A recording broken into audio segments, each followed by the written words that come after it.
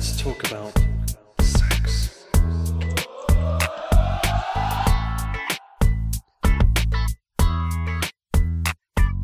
So, Jeannie, we've been doing this show long enough that we've talked about quite a lot of things. We have. Have you learned anything? Oh, absolutely. It's interesting. I'll go ahead and start the show with Sexy Marriage Radio. That's what you're listening to if you're just joining us late in this whole ball game.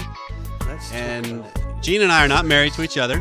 That's right, but we are married. We are married and representing 40-plus years of marriage together. Absolutely. And everything goes as far as the topic we can talk about on Sexy Marriage Radio because we really want to help married sex be better. And so here's one question I don't think we've discussed. Okay. Because you've got kids, they're older. Yeah. Almost out of the house now, correct? Or no, the twins are... The twins are just 8th graders. The twins are 8th graders. Yeah. Okay, so you got several years still before empty nest world. Lord. So my question is, because I'm on the other end of that spectrum, my kids just started school. My youngest just got in kindergarten this year. So, 7 and 5. Have you and Paul ever had times where they walked in on you? No, but there was a time we were having this really great time, and it was the once I didn't, put the window blinds down in the middle of the day, and yeah, so that's like being walked in on because the poor kid was like looking in the mirror in the window. Okay. And he wasn't little; it was like 7th grade. Oh, and it was one of your kid or just another kid? Oh no, it was our kid, okay. And we weren't even near the bed. Oh, well, okay. Yeah, we've hit the time where we have to be much more diligent, I guess you could say, because when they're young and they're in a crib or right. toddler age, and when they sack out, they're out. The right. likelihood of them getting up is real remote. We're past that now, and so we have to be very, very diligent about door being closed because we're in a small home. Kids are just right, next door to ours, and we've already had a couple of comments of, "I heard noises last night. What were you and Daddy doing in the middle of the night?" Those kinds of things, and it's just, well, let's talk about that, honey. Let's talk, So it opens up some interesting dialogues at the dinner table. We had no dialogue after that. Yeah, that's kind of an awkward pause. I kept hoping there was enough glare from the sunlight on the window that maybe he didn't really see anything. I don't know. Well, this is Sexy Marriage Radio with Dr. Corey Allen and Gina Paris, where if you can't tell already, we're willing to share our life, and we hope you will share yours, and we'd love to hear any questions or thoughts you have. So send us an email at feedback@sexymarriageradio.com, or you can always call us at 615-56-SEXY-6. And we'd love to hear your sultry voice with any questions that you may have. It doesn't even have to be sultry voice. You can call us in any voice. So we do regularly get emails from listeners that have taken some of what we've talked about or been interested in the topic we're talking about or have brought up future topics, which I think is what we got today. Yeah, this one represents a pretty common issue, and it's a little bit painful, but I'll go ahead and read it.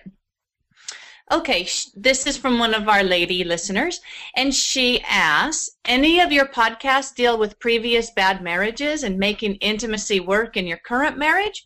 I was married nearly 10 years and divorced after my ex had beat on me for years, sexually abused me, and cheated on me.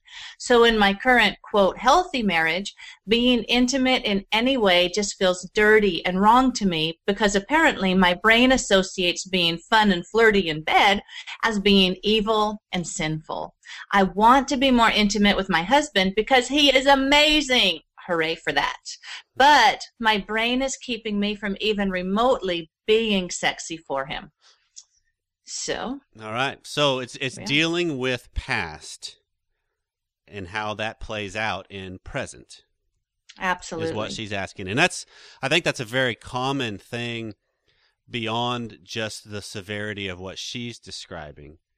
That's obviously some real specific incidences that has skewed and damaged life and life with another person. Mm-hmm. But it also plays out in, just to make this a broader conversation for other listeners too, that don't have a previous marriage or don't have a previous abusive past, that you can think of all the different little things we've had happen in our life that skew what plays out today.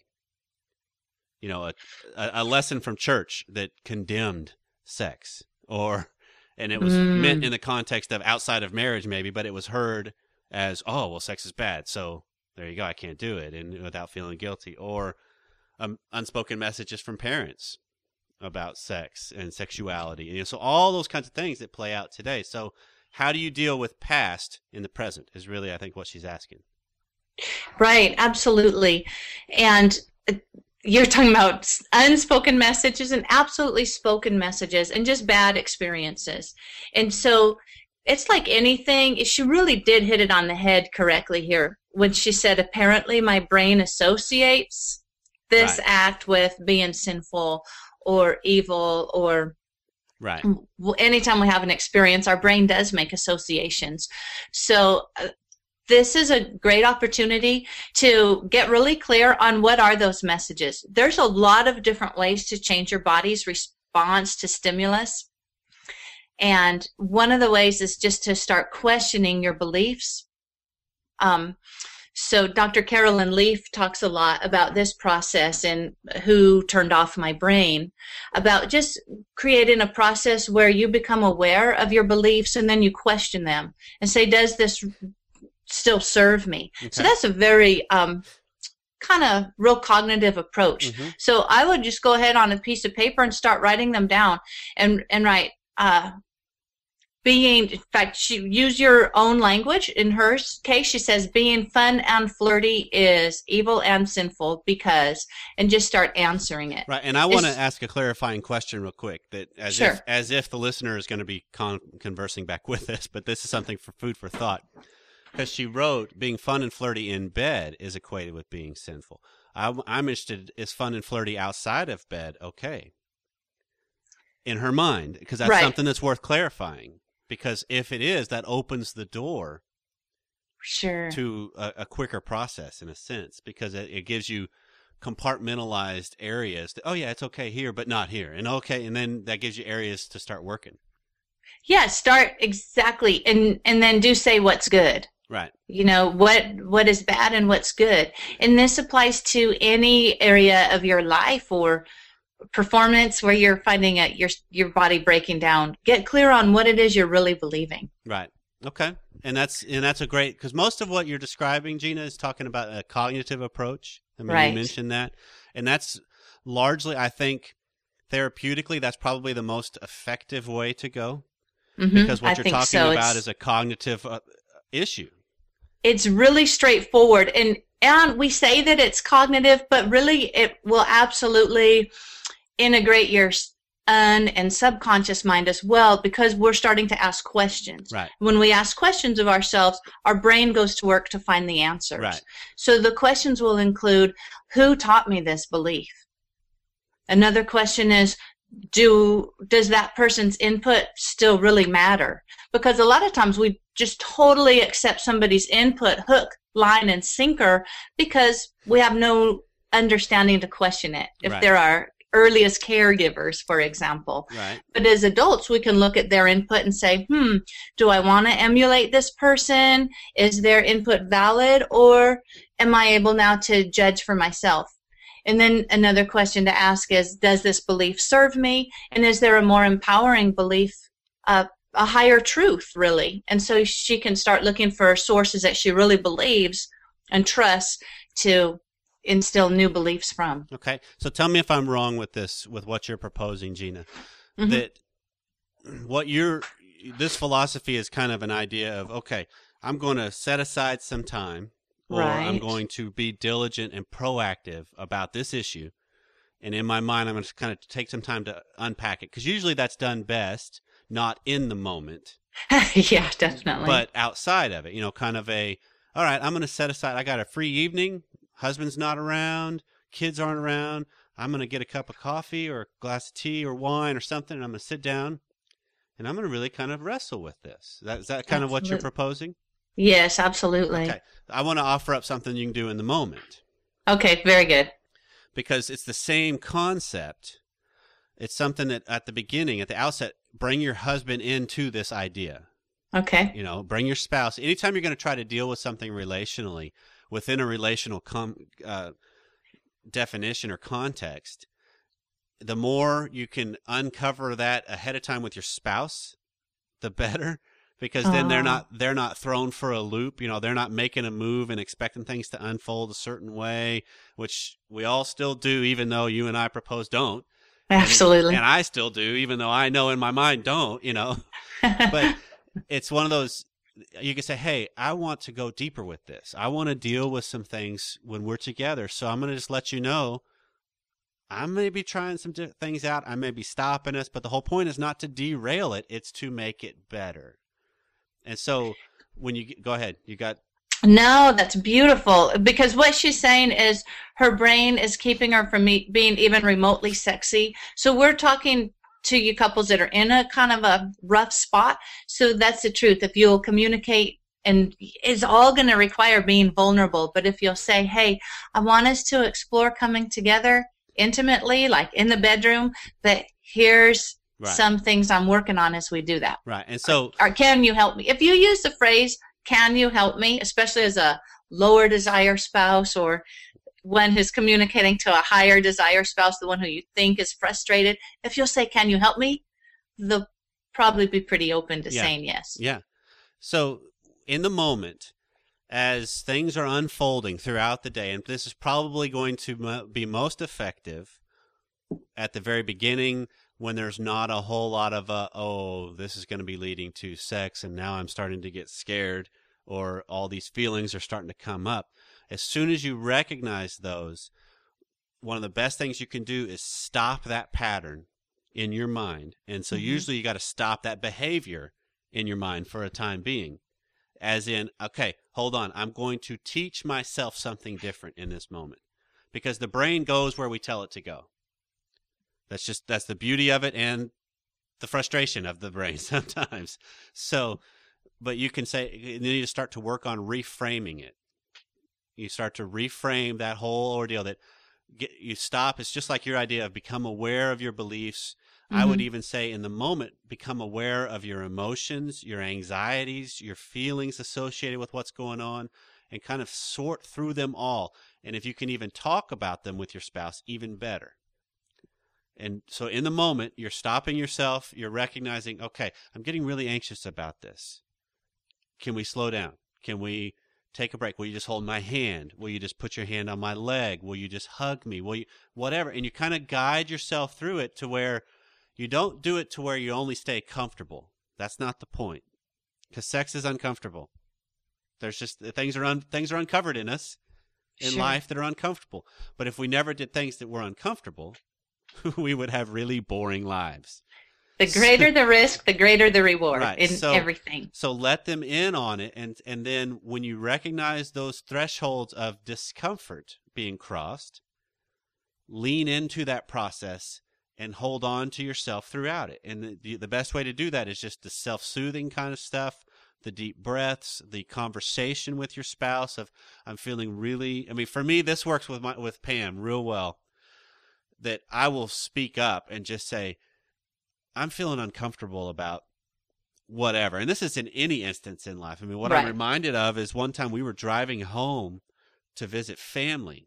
So we were driving to go see grandparents. We had two little kids, both kids at the time. And we're loading up the truck and we're driving. And the whole first hour or 2 hours of the drive, I'm just feeling sick. And it's not that I'm sick. There's some anxiety, something that had been triggered. And I was just really uncomfortable. And my normal MO is I'll just power through it. I'm fine. I can muscle my way right through this. I'm a man. Emotions won't bother me, whatever. And finally, after about 2 hours, I was just sick and tired of it and was like, okay, honey, help me process this. Something's going on. I don't know what this is. Can you help me think through this? Can you help me? And so she's like, okay. And did it help? It did. She doesn't know the questions to ask, and no one really does in those instances.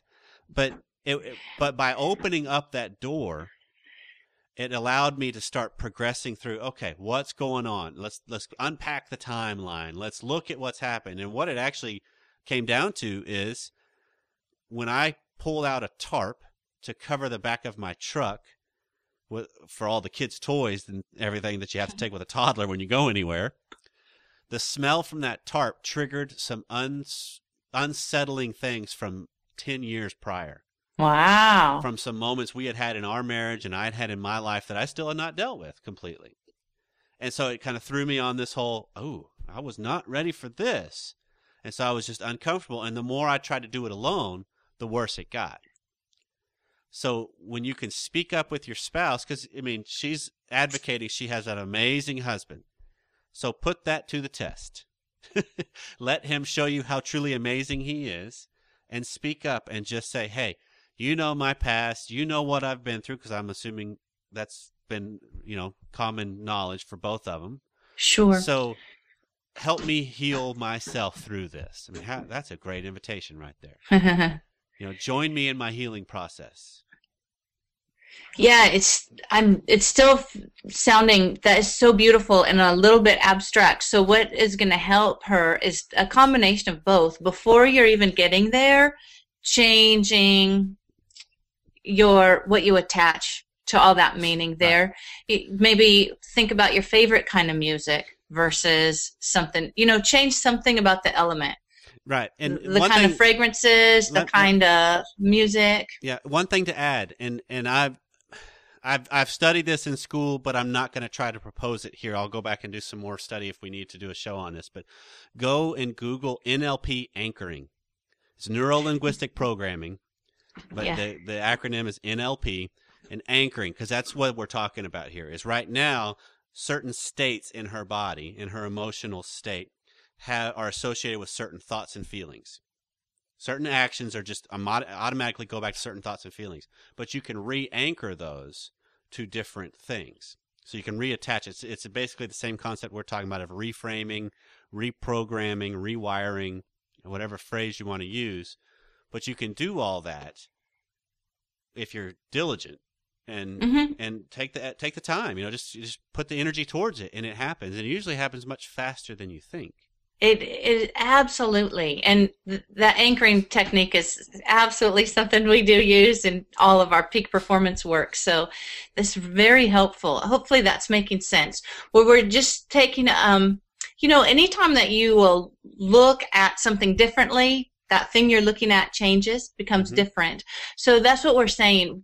And when we talk about anchoring a peak state, think about when you have felt wonderful with your husband, when you have felt beautiful and sexy and great, and you can anchor that to something that you want to repeat. Right. It can be a breath, an action, something.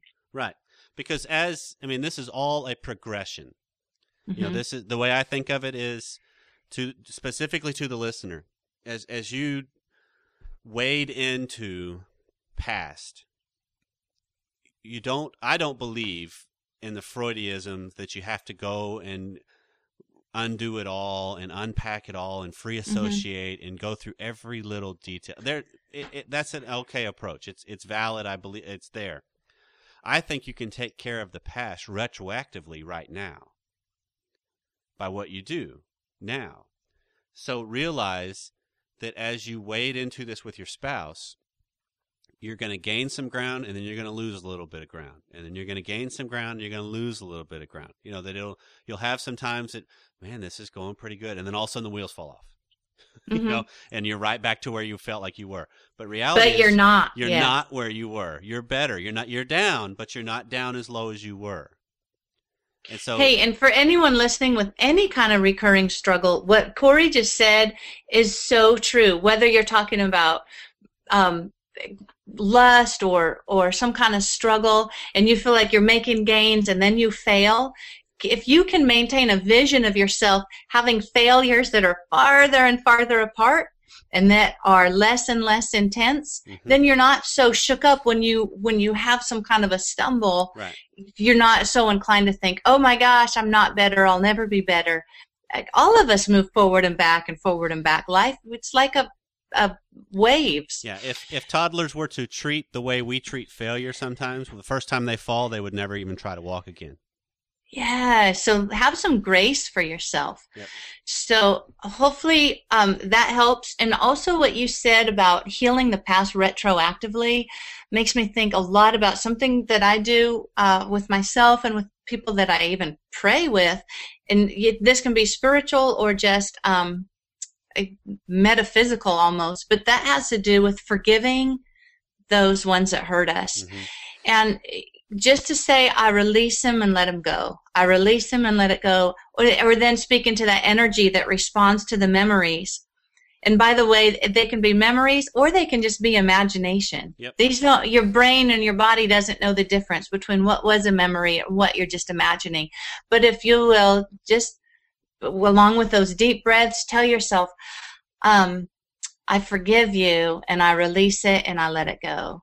And then back, sometimes I work with wives on forgiving their husbands, but then we have to forgive their husband's mother and their husband's father. And we go back to a lot of things that were conducive in creating damage. Mm-hmm. So there's no shortage of healing power that's available for you. Mm-hmm. So we believe there's a river of life that you can jump in and let it wash away the past and take you someplace exhilarating with this lover who God obviously gave you to celebrate some healing and something better than ever. And obviously, it's already begun. Yeah, that's good news. We're excited up, for her. By reaching out, by saying, hey, this is what's going on. The healing process has already begun. You're already closer to magnificently hot sex. I mean, that's just the way it is. Because, and you deserve it. It's yours. It's a gift for you. But realize sometimes it doesn't always come easy, but the growing through it is worth it. So stick with it. Email us again. Let us know. I want to know how you're doing. I want to know how it's going. And anything else we can cover. So we're absolutely. We're glad Thanks for writing. And we're glad you joined us today. So wherever you are and whatever you're doing, slow down and enjoy it. Come visit us at sexymarriageradio.com. We'd love to hear from you. Bye-bye.